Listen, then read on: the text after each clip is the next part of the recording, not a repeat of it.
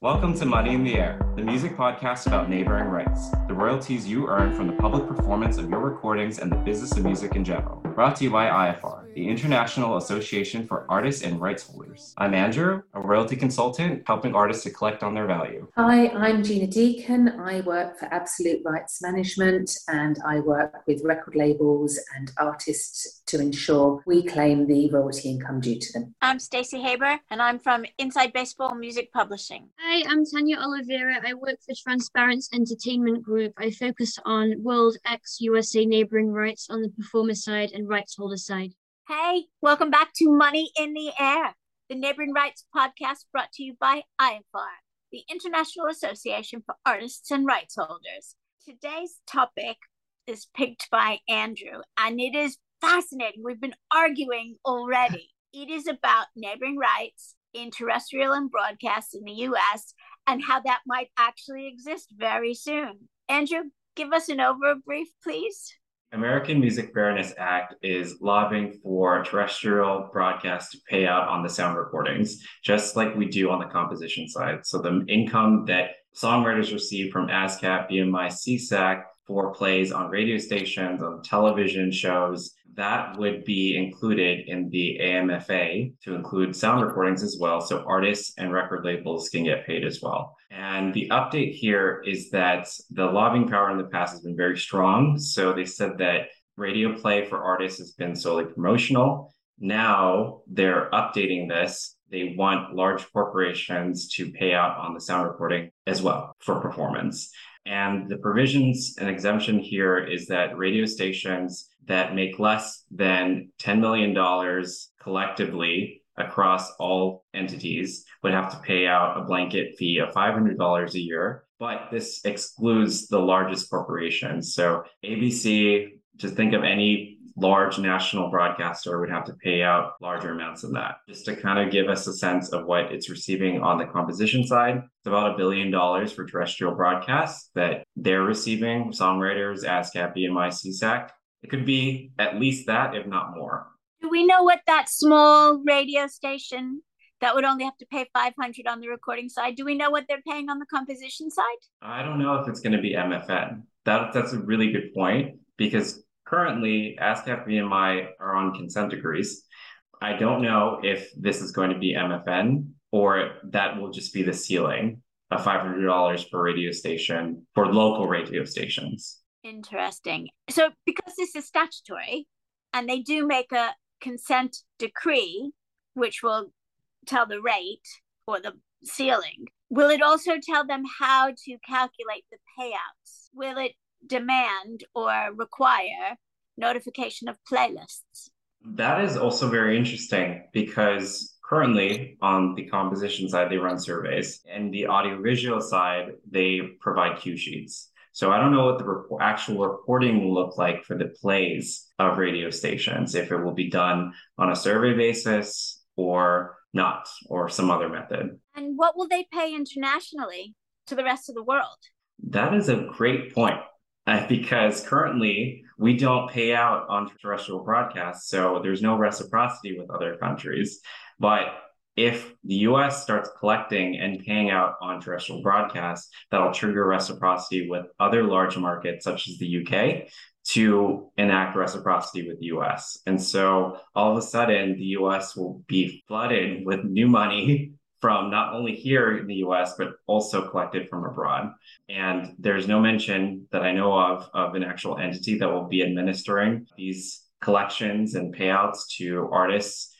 Maybe it might be Sound Exchange, maybe it might be another collective management organization. We don't know these things yet. Approximately how many US radio stations are there of any size? I mean, it's got to be in the thousands. The thing about it is a lot of these radio stations are rolled up into larger conglomerates. So I don't know them off the top of my head, but it's definitely in the thousands. Fascinating. Where are they? So this is just talk at the moment. This is the latest news. Do we know when this may come into action? Well, the bill is in Congress, and then the National Broadcast Association has put in place counter bill. So we don't have any updates. But it's really exciting. And if it goes ahead, then it's going to free up a lot of royalty income. And if you're not collecting your royalties now, then you really should be. So what Sound Exchange is doing right now is they're reaching out to their members and they're asking them to write their Congress members. So artists, members who are from Sound Exchange are writing to members of Congress so they can be in support of the AMFA.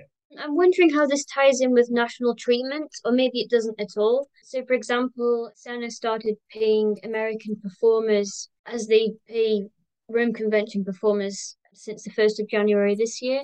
So we've started seeing more money from the Netherlands, which is great. But obviously, that pot of money is no longer just divided into the Rome Convention performers. It's now like everyone's getting a smaller slice of a pie, but it's great that Americans get paid now.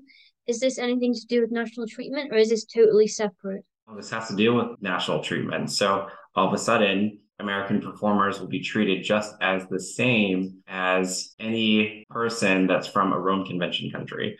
They'll receive the full breadth of neighboring rights royalties Americans weren't receiving before. But will they pay it? See, it doesn't work as reciprocity because being limited to 500 per year in total for the blanket license might be a bit of an insult. Or if it's some teenage boy in his bedroom or a teenage girl in her student classroom, it might be great. But I don't know. I'm a bit hesitant to be excited. As you should be. In all of the articles that I've seen, there's been no mention over what the larger corporations are expected to pay out. What I find is most interesting is that the local broadcasters are the ones putting up the fight when ABC, Disney, they're not there saying anything. Even if there's 10,000 radio stations, I don't see how 500 for the majority of them is going to add up to $1 billion. But if there are 100,000 and then all of a sudden it's 500 pounds, well, at least we're getting into the millions. Yeah, it should be weighted, I suppose. Like, I know it's not publishing, but like in the UK, it's weighted in terms of blanket licenses, broadcasters, depending on their size and their audiences and their reach. So the BBC obviously pays a lot more than Channel 5, for example, and that would make sense. And it's decent money here. I mean, it's very sustainable for songwriters. And it's also weighted on neighbouring rights at PPL. I've seen the difference per play, what you get from BBC Radio 1 to a small town station in South Wales. By the way, there are 15,000 radio stations here in the US. I would like to think that this payment would be in addition to and not a reduction of what's already getting paid out to songwriters on the composition side.